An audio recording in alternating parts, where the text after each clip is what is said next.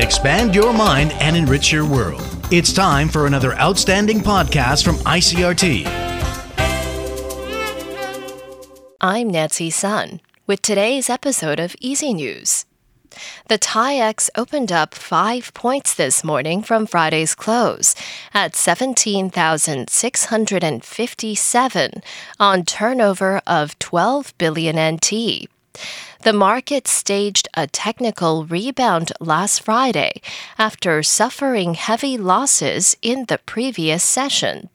However, the upturn was limited as investors continued to keep a close eye on events in Ukraine. Market watchers say bargain hunting focused on large-cap stocks in both the tech and old economy sectors, but Taiwan semiconductor manufacturing underperformed the broader market, pending cuts in Taiwan's weighting in the major MSCI indexes. President Tsai Ing-wen says the government's ongoing transitional justice effort will soon reach a new milestone as the cabinet takes over the responsibilities of the Ad hoc Transitional Justice Committee. The cabinet last week approved a plan to disband the commission at the end of May. Speaking at an event marking the 75th anniversary of the 228 incident, Tsai said the commission will soon issue its final report on human rights violations under the KMT's authoritarian rule and come up with suggestions for the promotion of transitional justice and human rights. According to Tsai, the cabinet will then establish a transitional justice board to review and coordinate tasks taken on by different government agencies following the committee's dissolution. The Ministry of National Defense says 7 Chinese military aircraft have made incursions into the southwestern and southeastern air defense identification zones.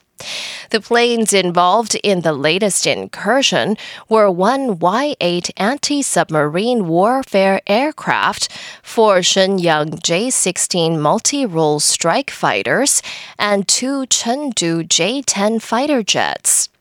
Defense officials say the Y-8 anti-submarine warfare aircraft flew through the Bashi Channel before entering the Southeastern Air Defense Identification Zone and turning back to China. The Air Force responded by scrambling planes to monitor the Chinese aircraft, issuing radio warnings and mobilizing air defense assets until they left the area. In international news, hospitals in Ukraine are scrambling to treat patients as Russian troops advance towards the capital, Kyiv. The AP's Ed Donahue reports. A children's hospital in Kyiv has moved its patients to the basement to try to keep them safe. Surgeon Oleg Godek says, "I can say with trembling of the heart that the first patient I operated was a 6-year-old boy with a shrapnel wound in the neck. We handled him and he is alive." Godek says he has treated many civilians, including children, for gunshot wounds. Dr. Natalia Samoylova says the fighting is taking a toll on the staff. She says the first crew came on shift on Friday and they are still here. The second crew started their shift Saturday and they are here too. A children's hospital in Kharkiv has moved into a bomb shelter with just the most basic facilities. I'm Ed Donahue. And ousted Myanmar leader Aung San Suu Kyi has pleaded not guilty to a corruption charge that alleged she had accepted $600,000 and 7 gold bars from a former political ally.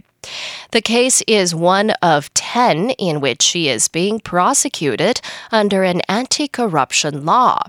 She is accused of receiving the money and gold bars from the former chief minister of Yangon, the country's biggest city.